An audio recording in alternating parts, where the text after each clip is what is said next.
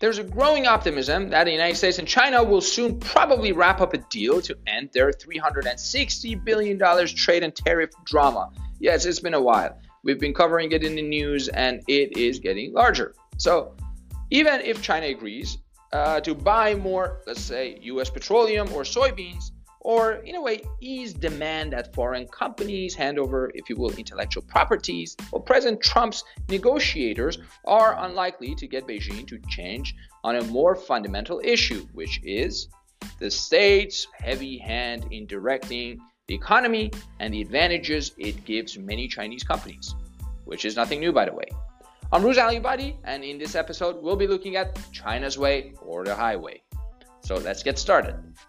In China's state capitalist system, the government owns many gigantic companies, if you will, and heavily subsidizes other companies. It uses its control over these companies to achieve its national development objectives, setting priorities by issuing top-down plans that serves as outlines and blueprints for the private sector to follow.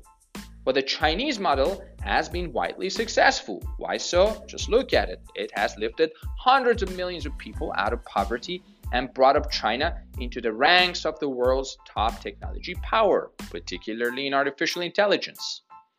The United States has historically taken an opposite direction and approach. The US generally does not, if you will, do industrial planning. It views the government's main objective and role as staying out of the way of private sector innovation rather than enabling it.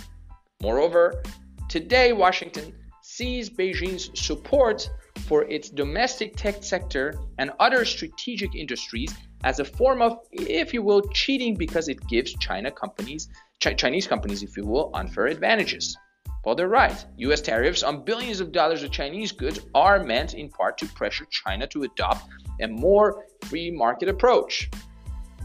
But China is probably unlikely to shift or change any strategy. It views its support of the domestic industries as essential to meeting its domestic and economic and technological objectives and goals, and ultimately to maintain the Communist Party's grip on power.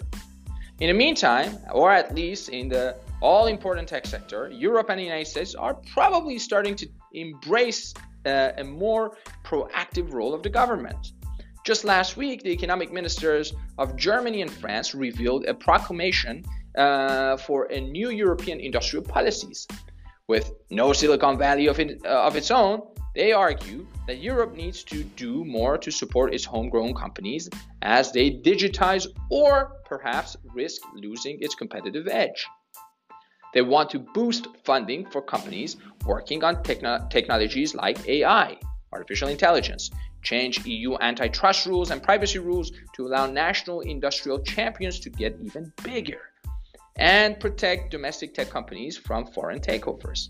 Well, faced with rival economic power like China, that's willing to put the full weight of the state behind its technology and industrial development, European powers like Germany and France probably seem to be saying, well, if you cannot beat them, why not just join them, at least in strategically vital sectors like technology?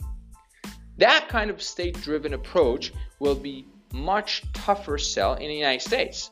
But former House Speaker Newt Gingrich penned a little notice, or in I think Newsweek op-ed last week, in which he argued that the United States should develop a national policy for next generation, or known as 5G mobile networks.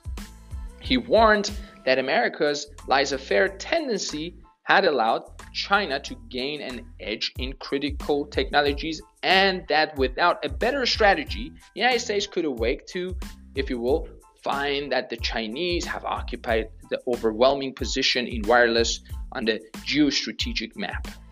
So what's his solution? Well, create a public-private partnership to build a nationwide 5G network. Well, a kind of a wireless moonshot, but with private capital this time over the next 2 or 3 years.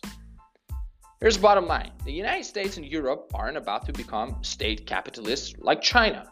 But in the tech sector at least, a dawning realization that China won't change probably is persuading both the United States and Europe, even some of the world's most dedicated free marketeers, to think in terms of Manhattan Project and moonshots to ensure that the government and industries are riding the same train towards the future. So it is really becoming, it's China's way or the highway.